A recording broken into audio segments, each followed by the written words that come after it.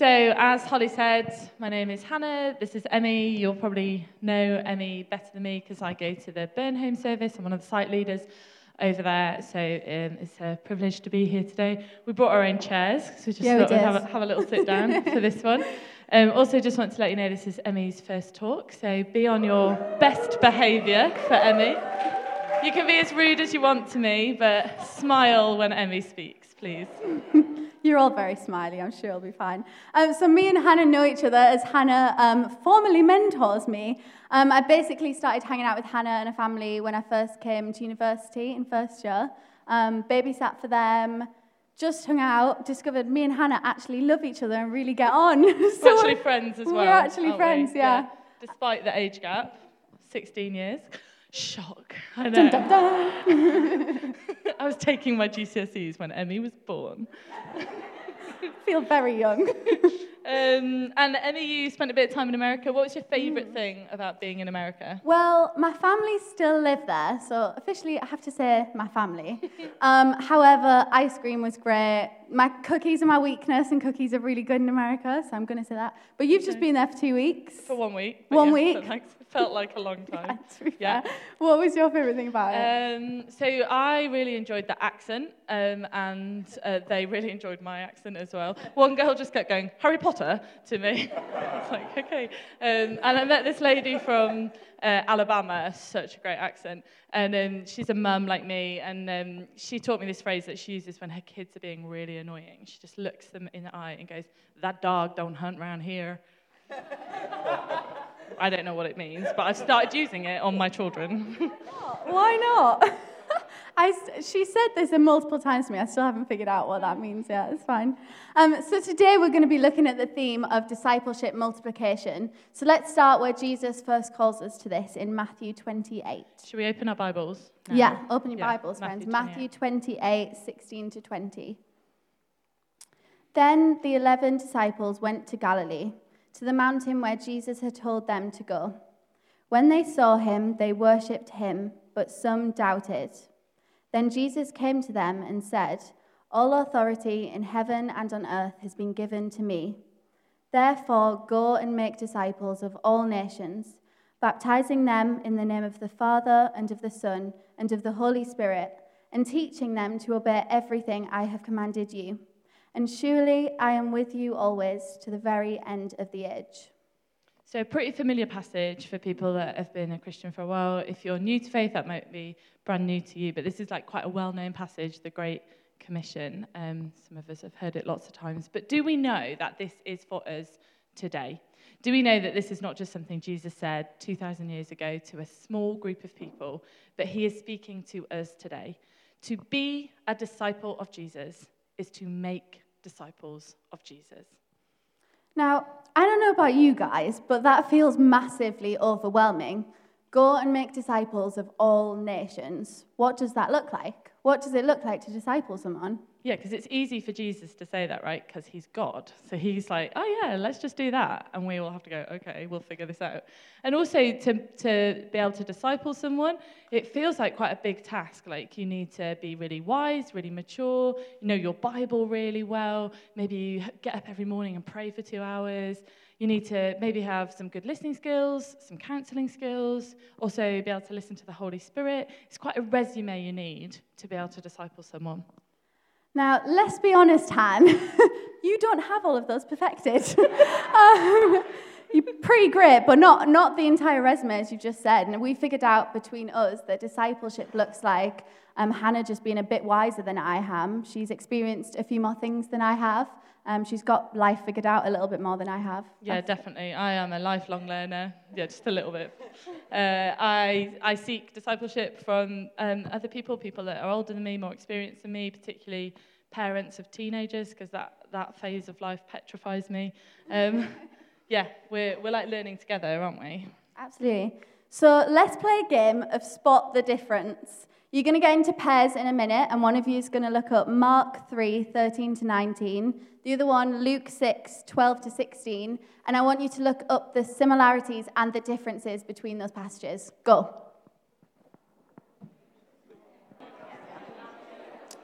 So those two passages are two different descriptions of Jesus calling his 12 disciples. Why don't you start shouting out some of the differences that you notice between the passages?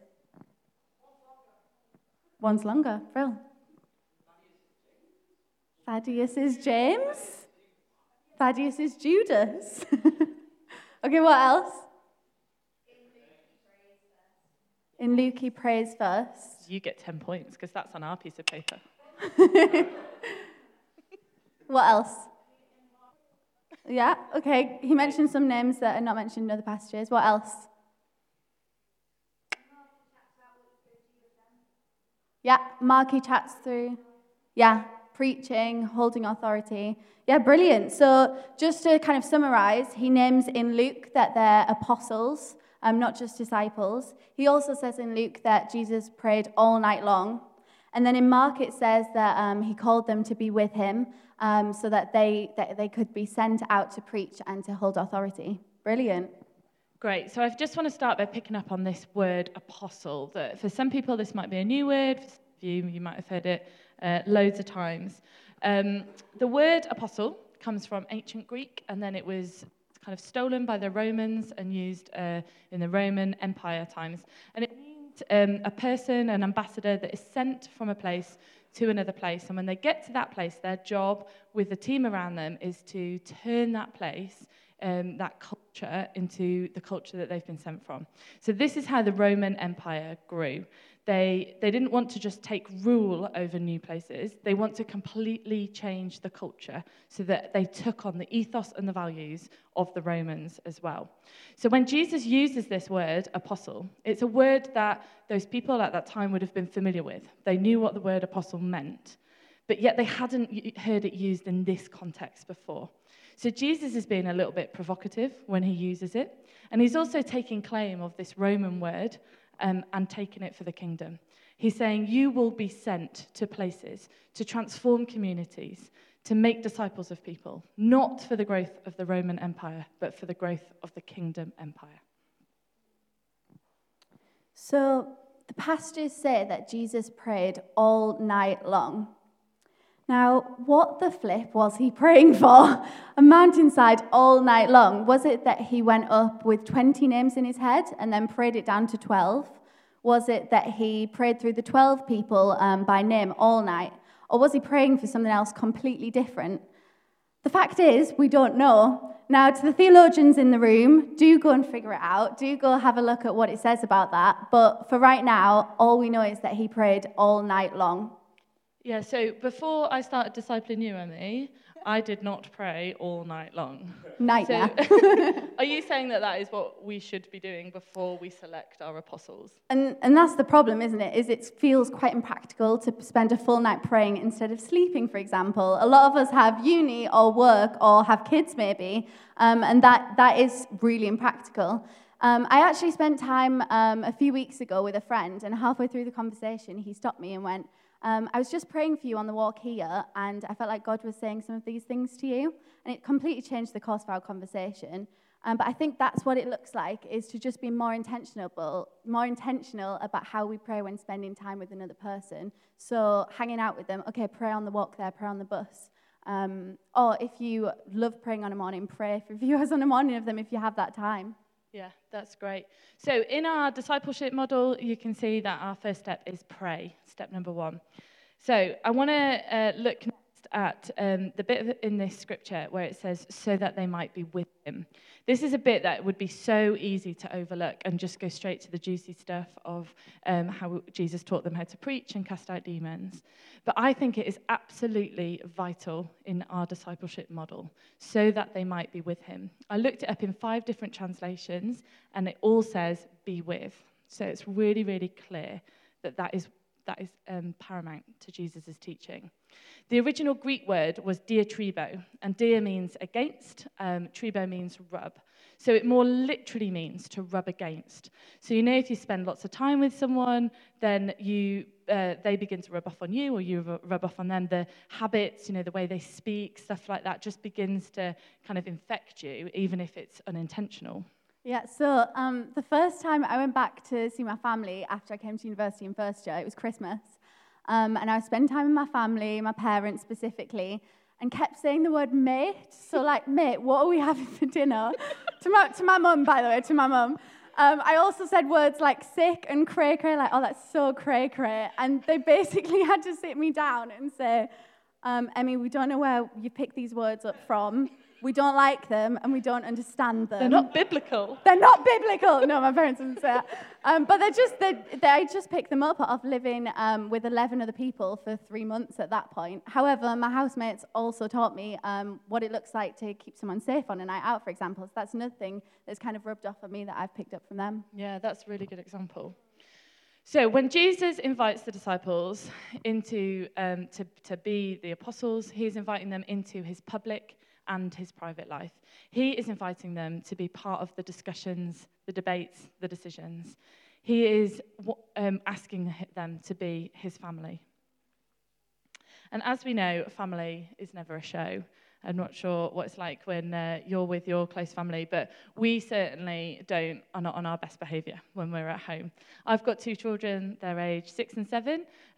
They are lovely and they get on well, but about a year ago, they argued all the time. And this might resonate with you from being a child yourself, where whatever your sibling has got, you want it. So they argued about who sat where on the sofa, about what to watch, they argued about what games to play. Whatever it was, there was an argument going on, and I was spending all of my time refereeing them, and it was so frustrating. In fact, one day I decided I'm not going to referee, I'm just going to see what happens. Mistake. Within 10 minutes, my youngest, who was about 4 at the time, picked up the heaviest toy he could find and smashed the other child over the head with it. So I very quickly had to start refereeing again. I went to my friend Susie, who's got 4 children. She's the fount of all knowledge when it comes to anything to do with children. And I was like, what do I do? I'm at the end of my tether with my children. They just argue all the time. And she said, yeah, but Hannah, this is where they learn how to be humans, in the safety of a family. This is where they learn compassion and kindness. This is where they learn what it feels like to hit someone over the head with a toy and not go to prison. But receive forgiveness. This is in this safety net of a family. This is where they explore stuff. And I so see that in what Jesus is doing with the apostles. He's inviting them into the family. This is where they're going to learn all the stuff that they need to know, not by being taught it, but by just being around each other, by being around Jesus, by seeing his teachings, his miracles. I'm sure Jesus will have included them in, decisions and things. What do you think we should do? Where shall we go? It wouldn't have been an authoritarian model. It will have been, let's just figure this out together and we'll influence each other. Yeah, and that's exactly what you guys did with me, is you invited me into your family, you let me see the state of the house and all that Rude. stuff. It is spotless, eventually.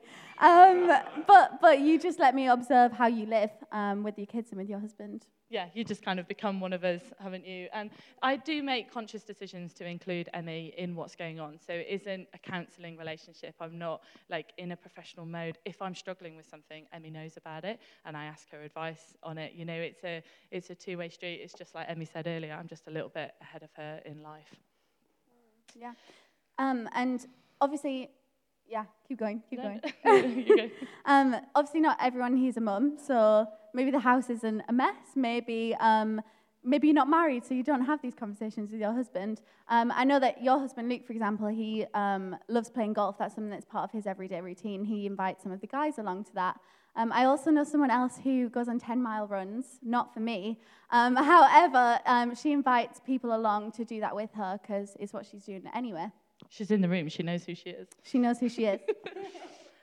So in our model, Jesus starts with prayer, and then the next step is be with. Just spend time with.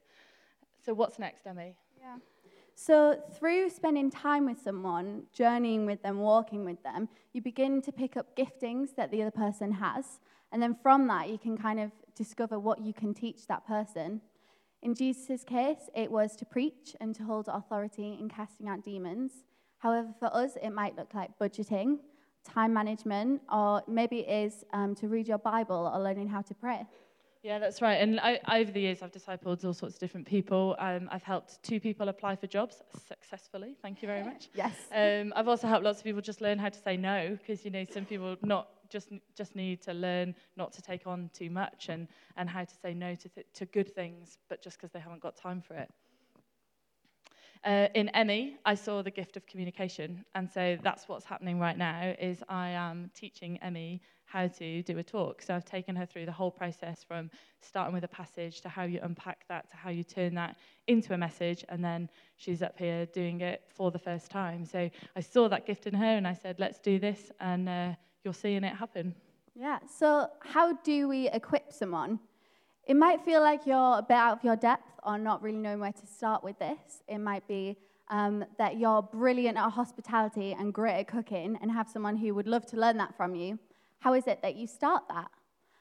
There's one practical tool called the square model of apprenticeship. So it's I do, you watch, I do, you help, you do, I help, you do, I watch. Let's take this current example of what me and Hannah are doing right now. So Hannah, I've seen you preach, 2, 3, 4 times in the last few years. So that's been the first step of I do and you watch. A few weeks ago, Hannah called me and said, hey, I'd love you to help me out with this talk that I'm doing in a few weeks. So we moved into this next stage of I do and you help. Hopefully, if this goes well, friends, Hannah will call me and say, hey, I'd love you to do a talk now where I help you. So we'll be in the next stage of you do and I help. And then the goal is you do and I watch, where Hannah will be sat where you guys are watching me, hopefully. Now, the thing is with this is that it might be that you have to repeat some stages, or Hannah might say after this, I don't think you're ready to do this yet. Let's go back to the first stage and you can watch me do a talk, get back to the roots sort of thing.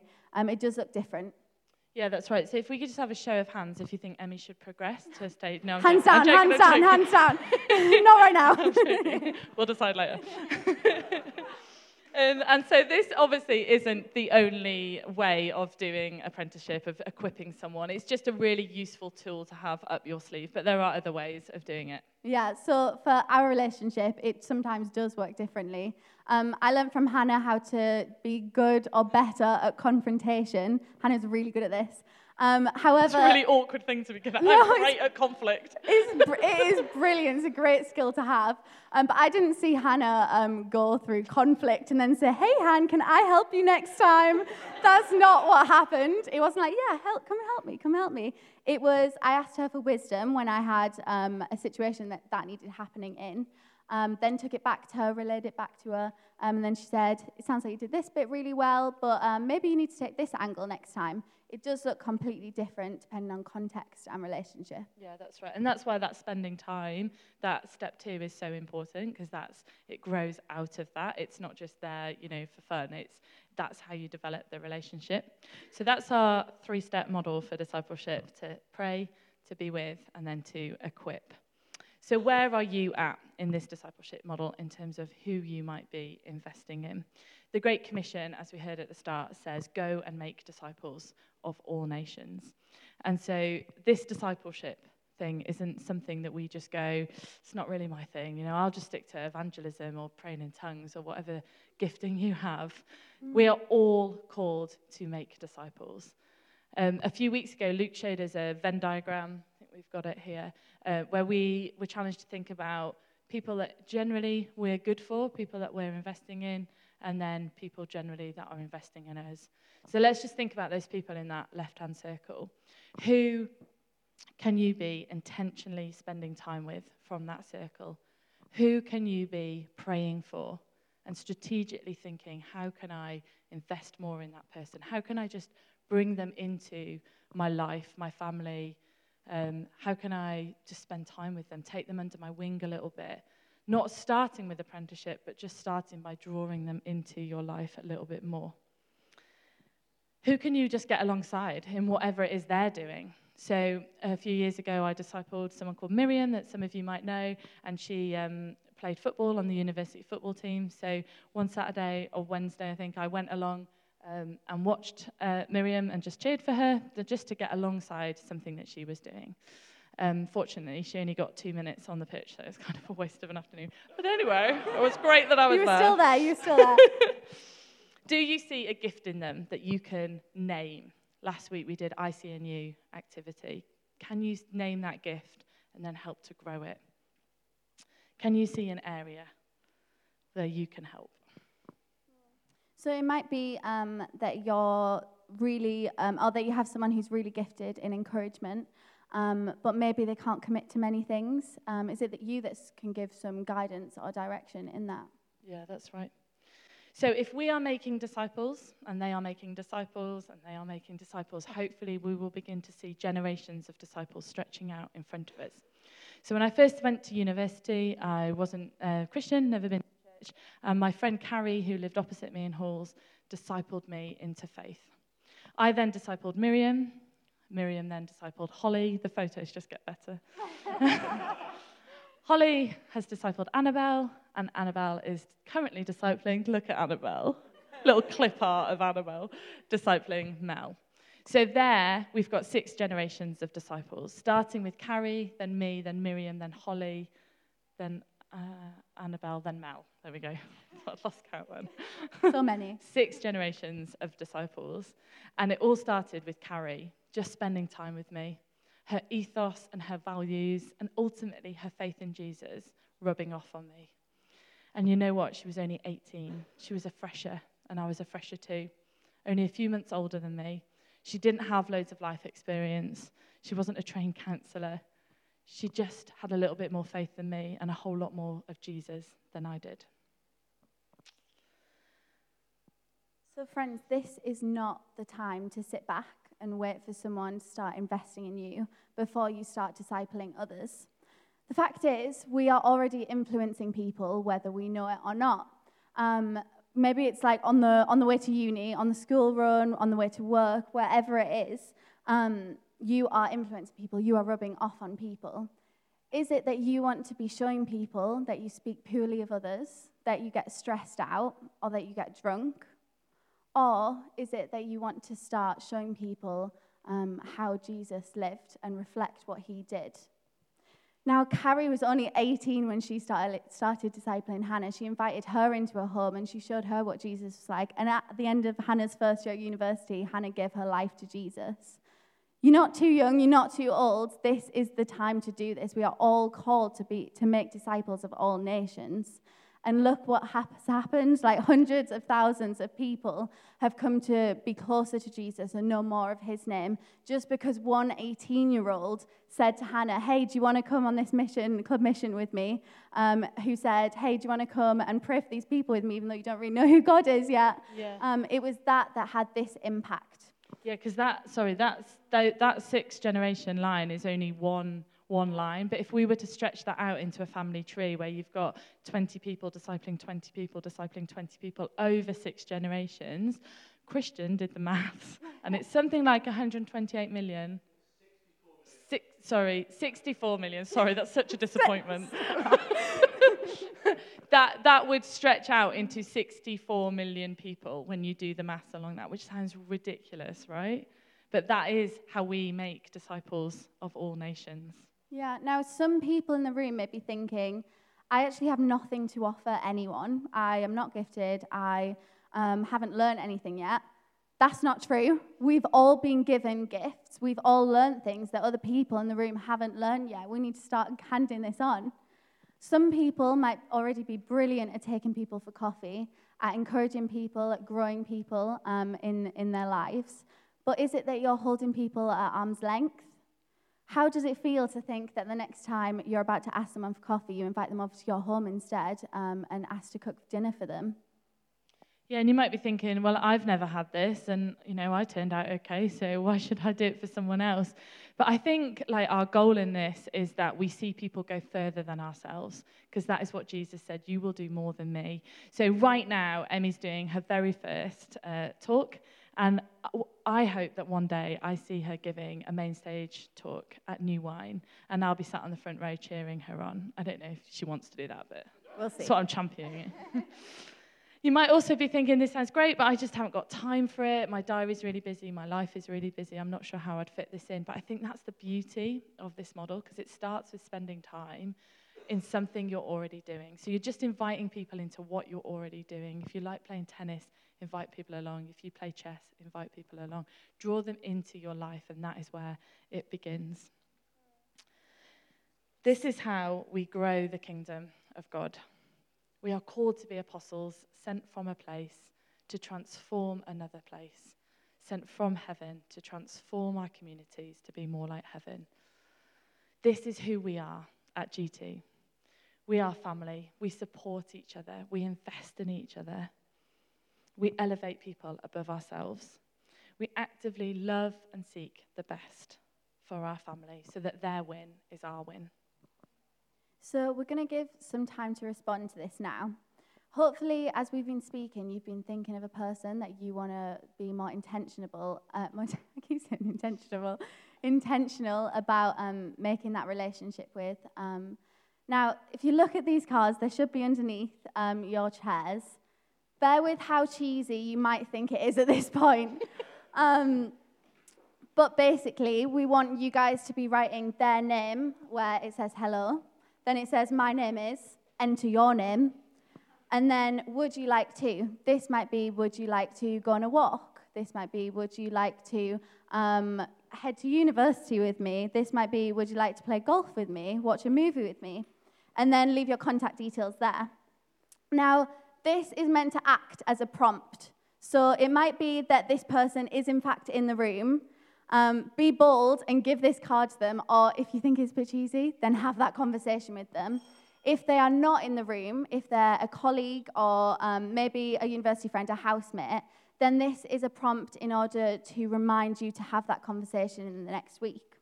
It's an own personal commitment to make disciples, starting first of all with this person's name. So just so you know, this is not a dating program, okay? If the person you're thinking is the opposite sex and single like you, don't do it. Okay? It did happen at Burnham earlier. Keep it same sex if possible.